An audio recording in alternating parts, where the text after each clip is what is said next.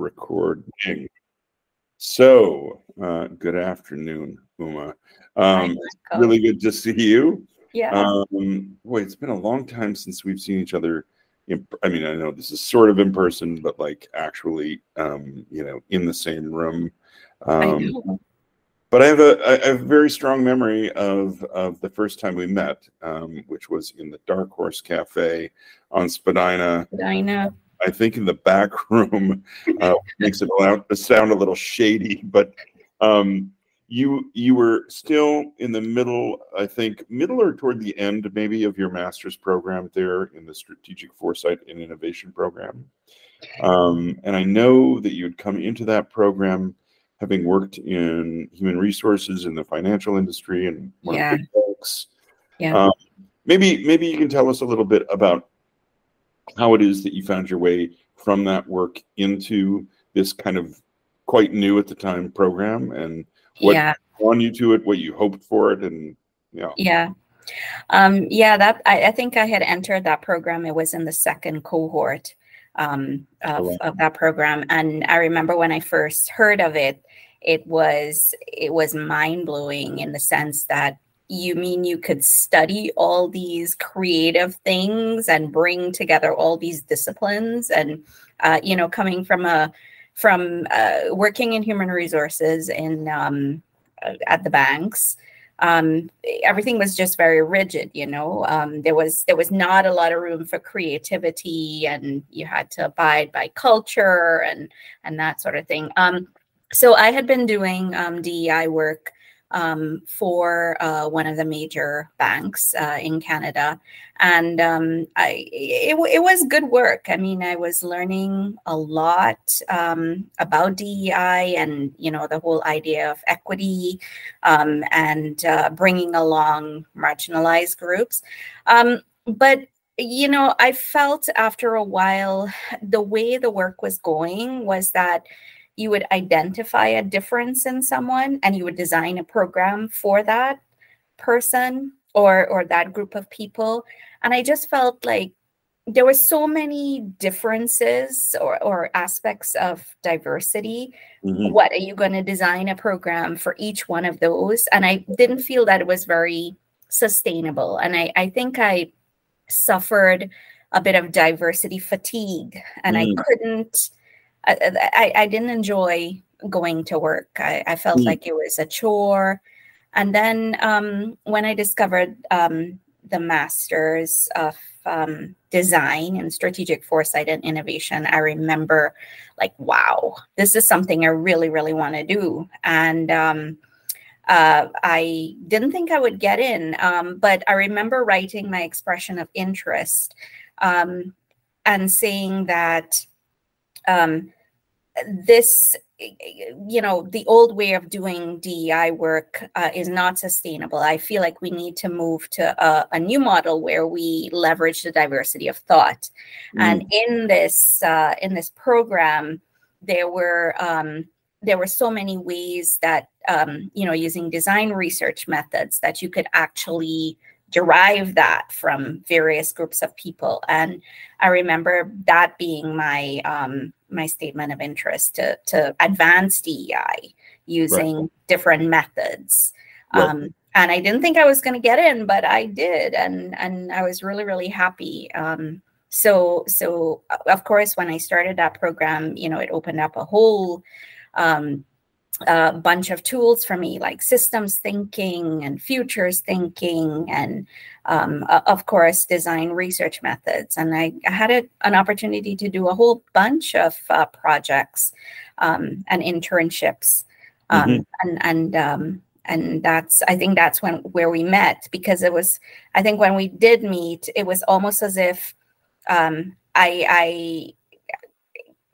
there was just you were just diverging with all this information. So I kind of needed some help in converging, because I think I was at that time trying to figure out what I should focus on in my research project. And I think that's where you played a big role. Yeah. So here's a thought. I mean, I remember that. I remember you having a sense of overwhelm. Yes. Also a sense of, so much sort of spectrum of potential, so much that was interesting, and like, where to go with all that. Yes. Now that you've been out for quite a while, looking back, what do you think the tools or perspectives that you acquired from that work, what do you think the sharpest kind of tools in the toolkit have turned out to be? What do you most value when you think back on your chance to do that work, and what you've been able to carry forward into the work you do today? Yeah. So a couple things. I think the whole realm of systems thinking and looking at it from relationships between stakeholders, I think that has stuck with me and still serves me well in my role today. And the other thing is the interdisciplinary nature of looking at a problem from an interdisciplinary perspective. I think that has served me well, in the sense that I still use that now. I mean, I'm in healthcare now, and even when I'm designing a DEI strategy or an initiative, I always look at the social aspect of who I'm designing for, the technology, the economics, that sort of thing. I cannot think in silos anymore, right? Yeah.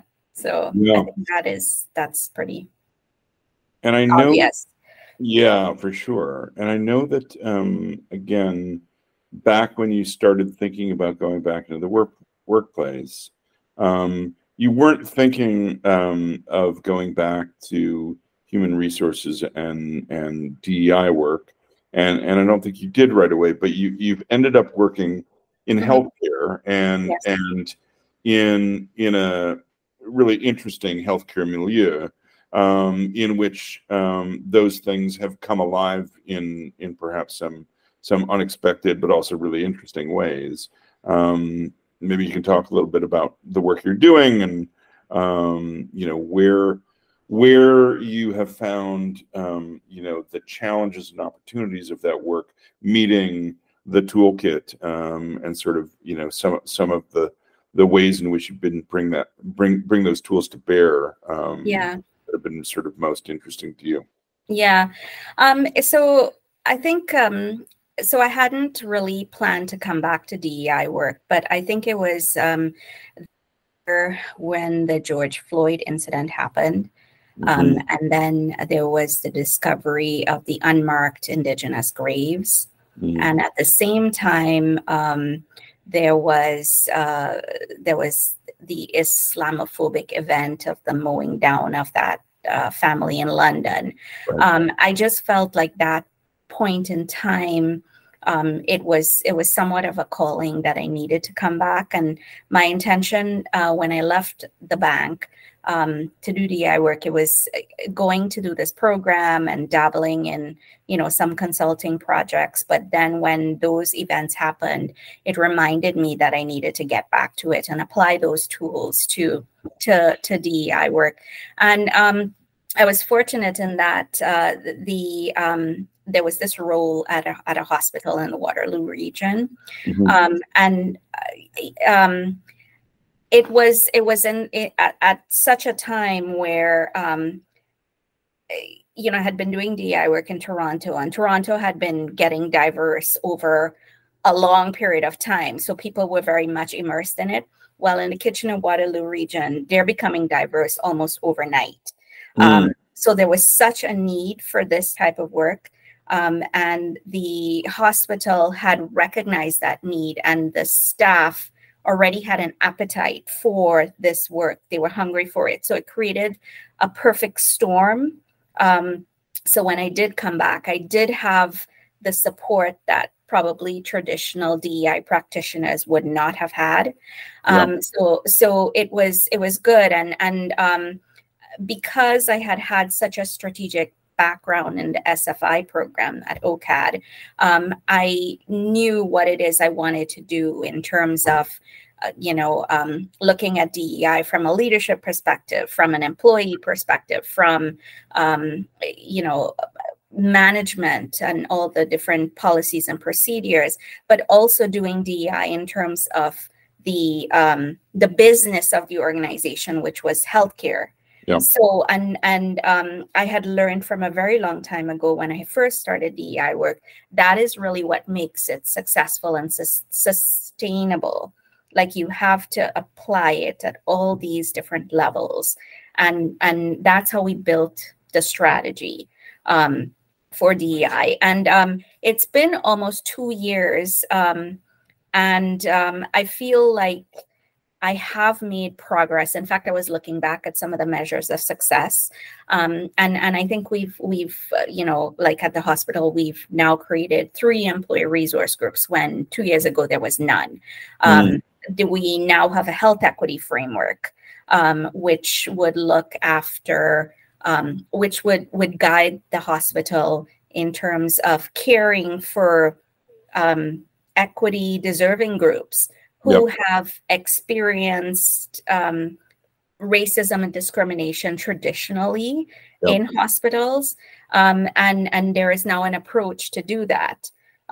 We've reviewed all our HR policies and, are currently revamping them. I'm currently designing inclusive leadership education for our leaders. So I feel like that strategic grounding that I had gotten through the SFI program and, has really helped here. Yep. And with DEI, you can't really take your foot off the pedal. Like, it has to be on the radar all the time.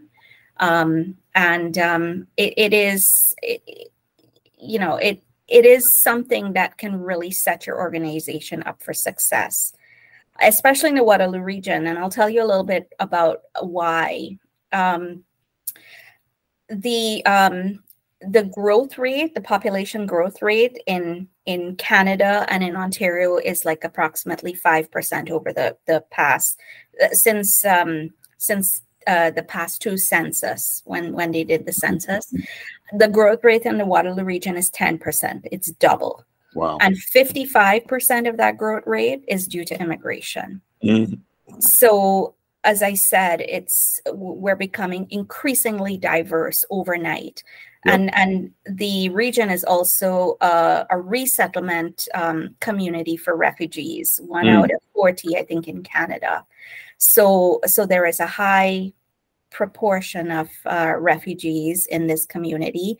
And, you may not know, but, you may know, immigrants come to Canada with pretty good health, but after a period of time, their health declines.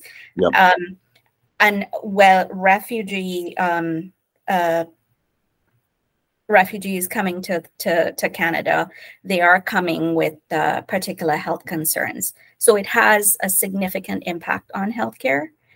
And I'm just really grateful that I got that grounding at OCAD and that program. Tell me, what are some of the ways in which the environment, the hospital environment you're in, has changed or had to change and adapt? Because it's serving a different population, a population that's changing, a population with different understandings, different history, traditions, different experience of health and healthcare, and maybe if this makes sense, ways in which that experience of change has introduced new kinds of strength into the service care model in a more holistic way. So I'll just in the Waterloo region and where we're on. in terms of the indigenous population. There is no reserve. We're on the Haldeman Tract, and a huge proportion of the indigenous population here, they're urban indigenous people. But there is a huge population of indigenous people here. I mean, while the census says it's like 10,000, the community actually estimates it's probably around 40,000. In terms of one of the ways that we've had to do things differently, when I was at the bank, we would have looked at the indigenous population as just another equity deserving group. Whereas here, after considerable engagement with the community, and I have to be honest, I was not the one that did a lot of that, because through the cancer center at the hospital here, there have been people that have been doing that for a very long time, and it takes a long time to build relationships and strong relationships with community. And what we've heard is that that the indigenous population is not a cultural group. They were the first peoples of Canada.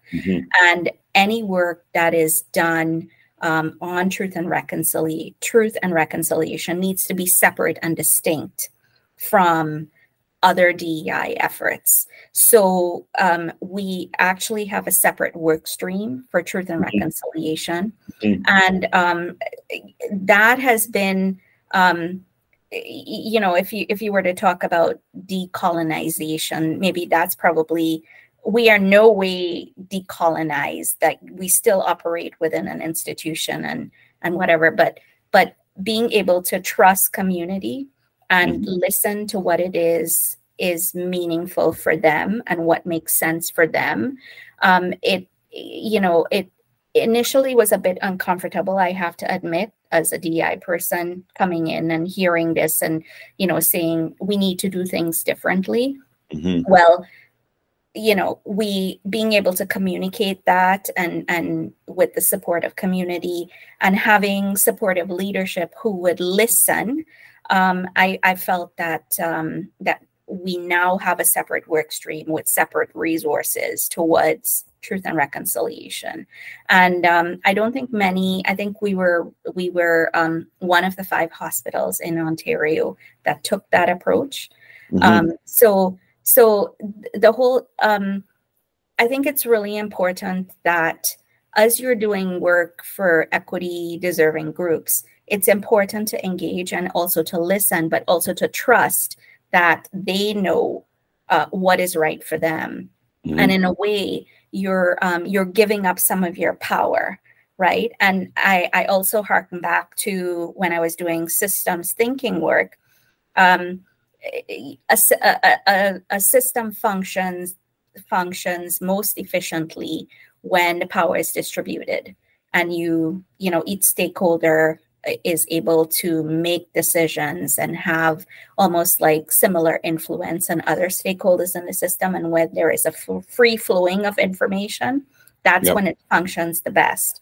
So the same way in doing DEI work, it's about sharing power. When I came and I started formalized employee resource groups, I remember some folks were saying, well, what if they want to do this? And the answer to that is, well, what if they want to do that? We need to trust that that is what is best for them. So, our employee resource groups, we gave them a budget. We pay for their time when they're not, if they're not on shift, we actually pay them because they're actually doing work for the hospital. So that's a different way of thinking compared to how it was done before. And it's about amplifying their voice and giving them power to do what's best. And, today is the start of Black History Month. Our employee resource group, our Black employee resource group, this is the first time the hospital raised the Pan-African flag. And they organized it. And it was pretty amazing. I was really happy to be a part of that. Yeah. So sharing of power, I think is key. And Michael, I have to, I was reflecting on the word. I know we're probably not going there, but your project Oslo for AI. Yes. In a way, that's what you're doing, because you're saying that conversations about AI does not necessarily need to be with the elite. Yeah. Or those that have the knowledge. You're finding a way to democratize that conversation amongst people and making it accessible so that everyone could participate. So I was reflecting on that today, and I wanted to tell you that. Yeah, I appreciate that. I mean, I think one of the ways in which I think about it, which I appreciate you bringing it up, very much the way in which you are taking or have been working within a healthcare model that was built with, the assumptions of dominant culture, which in some ways doesn't intend to be biased against against marginalized and equity deserving groups, but it works out that way, and it works out that way for a variety of reasons, including a confidence in the rightness of its model, and there only being one right model, right, the scientific model, as if that has no history, as if that has no culture, and on the other hand, that there's no need to adapt the practice of the many practices of healthcare to be sensitive to the way in which different people's needs are just that, different. Yes. And you've described ways in which some of the work that the hospital has done to change is by being more inclusive and being more adaptive and attentive to difference of all kinds, and so I mean, Oslo for AI very much has the starting point that there's already a very dominant culture framing of the conversation about what AI is, what it could be, what it should be, how it should work. Who gets to decide? And for most of us, who particularly those of us who stand outside the systems of power, like companies that are making AI, institutionalized organizations in government, et cetera, who are at least in theory empowered to make decisions about certain aspects of how it will affect the public. The concern I started to have was, how do the rest of us participate? Particularly people who are already historically disadvantaged from all kinds of participation and inclusion in political life, in other forms of power, to go back to what you were saying. And so very much, at the center of the project is, what I call creating new possibilities for participation. Absolutely. And so, for sure, there are all kinds of things that are going on, will continue to go on, in the way that they will. But there's an opportunity for us to have a different kind of conversation, not to remove ourselves from the dominant conversation, but to prepare, ourselves to participate in that conversation, while first having a more reflective and a more pluralistic conversation with each other about how we're all experiencing this big change, what we want or may want from it, what it might make possible. Yes. And so I think the one of the things that you mentioned earlier that certainly resonated for me was having moved from a certain kind of conception of AI that was sort of very much structured by human resources organizations in a bank, as you then were working, and coming into an enlarged sense of what diversity is and why it's important. And you made reference to diversity of thought. Mm-hmm.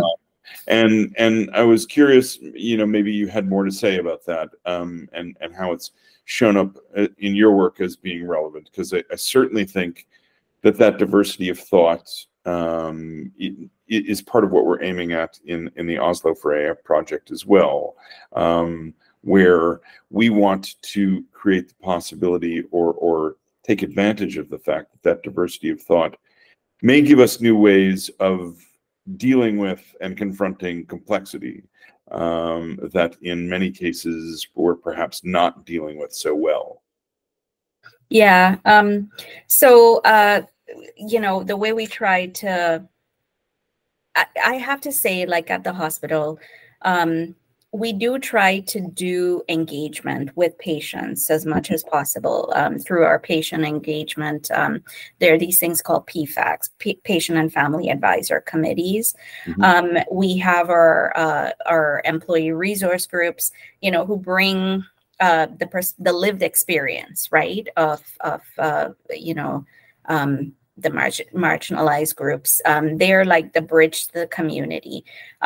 We're always trying to engage. In the region right now, they're in the process of building a new hospital 10 years Yep. out to meet the demand, right?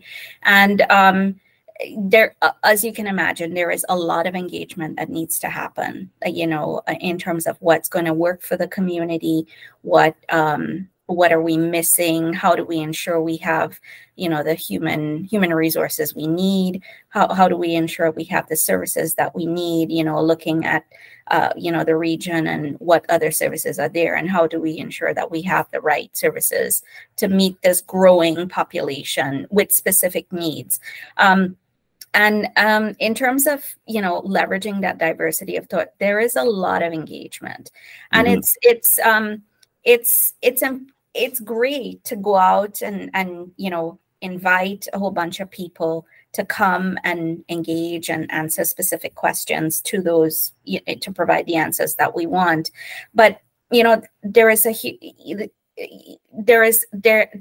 to be a great effort to make it accessible and to make it inclusive, right? You can invite people to come, but if you do it like in the middle of the day, people are not going to come because they're working. So those are the kinds of things that you need to pay attention. What do you need? How do you design an inclusive engagement? Mm-hmm. And that is the only way that you're going to really leverage that diversity of thought. If you're inviting, people who are from marginalized groups and they aren't able to come, or they don't have transportation, or they're, with a disability, you have to take all of that into account. And then when they do come, you can't have the dominant group speaking, and not giving others a chance. Like, you have to make a real effort to create that psychological safety for Right. people to speak up, and make a point of telling them that you're creating a safe space for them to speak. And if they don't speak it, you make it a point of asking them to speak. So the whole idea of creating that inclusive space and creating that psychological safety, the language that you use, that is an art in itself. And that's some of the things that, as a DEI person, that I've tried to influence with communications, along with my other colleagues who are responsible for health equity. Because what's the point in investing a whole set of money in engagements and you don't leverage that diversity of thought? So it's really important to create that safe space and make it inclusive so that people are able to participate. And a simple thing like whether you invite people to come That's one thing. But there are some communities that prefer you go out to them. The indigenous community is one where you go out to them. So you need to be aware of what is good engagement, and whether you're going to inform, or whether you're going to collaborate, or whether you're going to co-design. So there are different levels, and your methods need to reflect that. Right. Ideally, co-designing is the best way, because it's the message you're sending is that what you have to say is important, and we are going to take that into account, and we're going to co-design a solution together. Whereas, right. If you invite them to a town hall and you have the dominant group speaking all the time, then you're just informing, and you're basically telling them, yes, we're ticking a box, you're here, that's it. Yeah, and I think one of the things that you make me think about, again, knowing a little about healthcare, that and scientific medicine as contrasted with traditional medicine, indigenous medicine, indigenous wisdom, and the contrast between other ways of knowing, particularly also the contrast between knowledge and wisdom. Mm-hmm. And I think, in scientific medical healthcare, there is this, one of the expressions of the dominant culture is that medical doctors, know what's wrong and how to fix it. Yes. And don't always attend to, other ways of understanding what health and well-being are, and how those are understood in different cultures. And I was having a thought today about an analogous situation in AI as I was listening to a video of Geoffrey Hinton speaking. And Geoffrey Hinton's an academic, British academic, who's been at the University of Toronto for a long time, and a pioneer in particular AI technologies, machine learning, and, mm-hmm. and the technology of neural networks. That's turned out to be, very, very important, and it's sort of the foundation level of some of the current, most talked about technologies in artificial intelligence, large language models. And he was talking about his concerns about existential threat, and one of the ways in which he expressed this concern was that he had for a long time believed that machines would take a long time to become as intelligent as humans. And he now believes that we already have machines that are as intelligent, and in some cases already showing signs of becoming more intelligent than humans. Right. And I found myself wondering, what is the definition of intelligence that we're using here, right? And again, the contrast between intelligence and wisdom, because surely what he does not mean is that we are creating machines that are wise in the sense, for example, that we believe elders to be wise, not just in indigenous cultures, but in all kinds of cultures. That's clearly not the kind of intelligence he means. It's an area of work, which is to say AI, in which, again, a dominant cultural belief about intelligence, about what makes certain kinds of intelligence superior to others, and how we know. And there's a dark history in the bedrock concepts of those ideas of intelligence. And at the very least, I think they leave a lot out, right? Mm-hmm. So as much as we may worry about all kinds of scenarios about runaway machines, which personally is not my worry. Mm-hmm. My worry My worry is the kinds of things that may happen when humans do the things that they often do when they create powerful new machines, which is to use them to treat other people very badly. Yes. And sometimes intentionally, and lots of times unintentionally, but still with great consequence, right? I mean, we've just been watching testimony from a group of CEOs in the U.S. political system about the role of their companies and their companies' products in creating real social harm, Right. in the form of mental health harm and various other ways in which the unintended consequences of their technologies and products has led to the exploitation of children in a variety of ways. And again, we've so long had this idea of, hey, how things are used are not really the responsibility of the maker of those things. Yeah. That's a belief that we're trying to change. I think it may be changing faster in healthcare than it is in technology of other kinds. But interesting parallels, I think. Yeah. No, absolutely.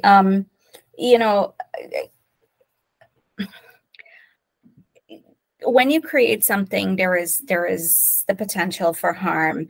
But I don't know if this is something I believe that if you design something for the most marginalized, it often ends up benefiting the majority of people, because you've started with that. I think you've started with maybe all the possibilities that you need to correct for, or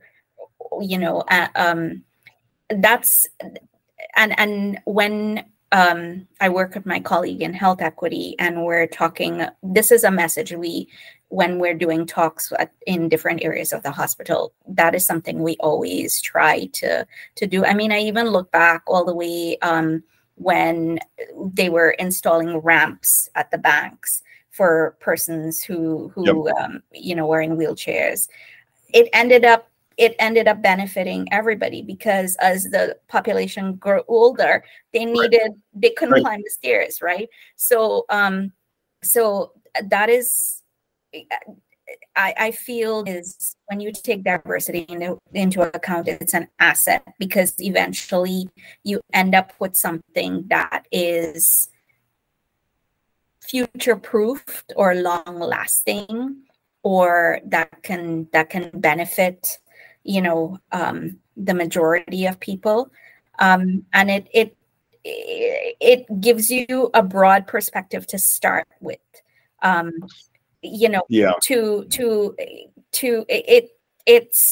It's a lens that I believe more people should take into account when they're considering things, because you may start off with the dominant culture and you design something, but then, as we know, there's so much uncertainty in the world. Eventually, it's probably going to cost you more to go and redesign it, to meet the needs of everyone.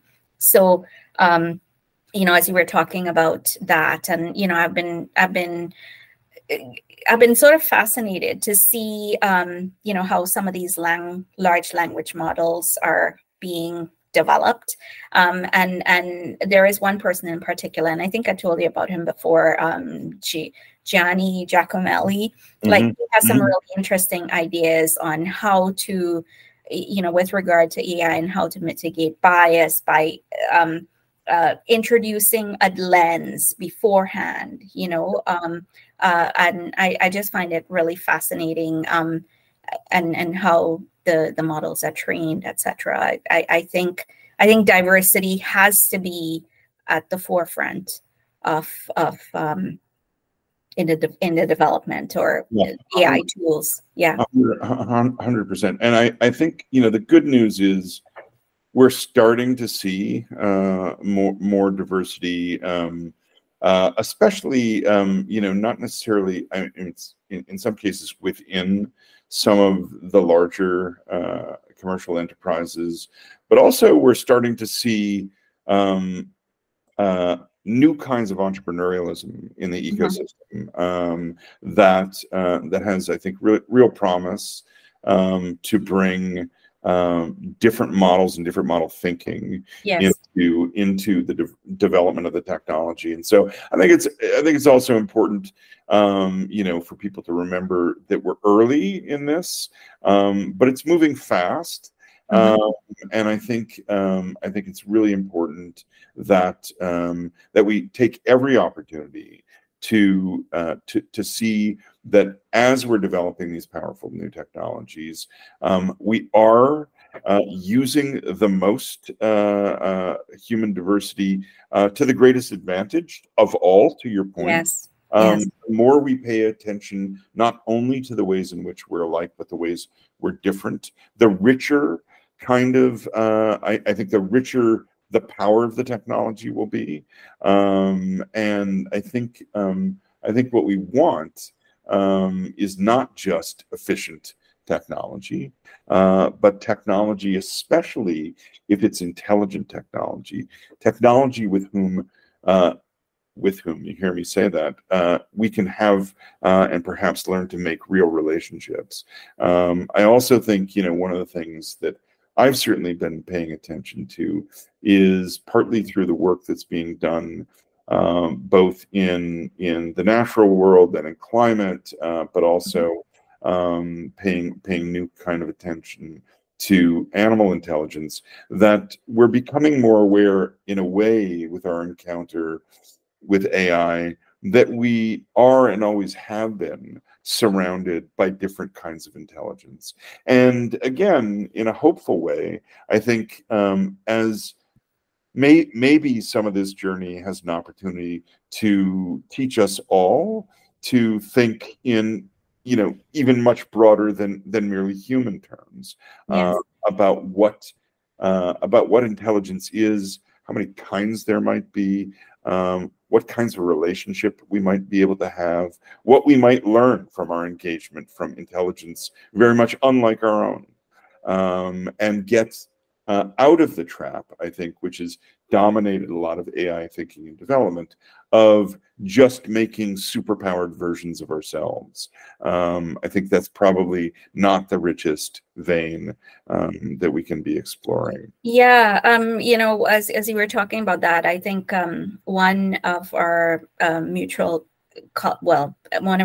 colleagues, Sam Ladner, she had posted something recently on LinkedIn, and she was talking about the collapse of the model because the model was being trained on that content that was generated from the model. So it was sort of like, fed garbage, and how it was, I think she had used the example of DALL-E, and the picture, and how it was creating hallucinations, right? I think that's, using it sort of irresponsibly in a way. I don't know, maybe I'm wrong, but in terms of, it also highlights the need for, some sort of oversight on how these tools are being developed and further trained, and, because we can definitely go down the wrong path. So I think in terms paying attention to things like bias and what's being fed into it, and AI for good, for public good. I think that needs to be a factor in the continued development of these tools. And what I do like about the person I was telling you about was the augmented collective intelligence, which is like a human input and into the generative AI, and then the sort of tools that you can use, which I feel is a bit more responsible. Yeah. Well, I mean, I really appreciate having been able to hear about how you've been able to use some of the tools that you developed over your training to bring in more diversity in the context in which you're working, so that we're delivering better healthcare. And I think if we pay the same kind of attention in the development of AI, we may just develop healthier technology. Absolutely. That better serves us all. Yeah. So listen, great to talk to you today. Thanks so much for the time. And I'll look forward to our next in-person meeting sometime soon. Thanks, Michael. It was fun talking with you. Take care. Take care.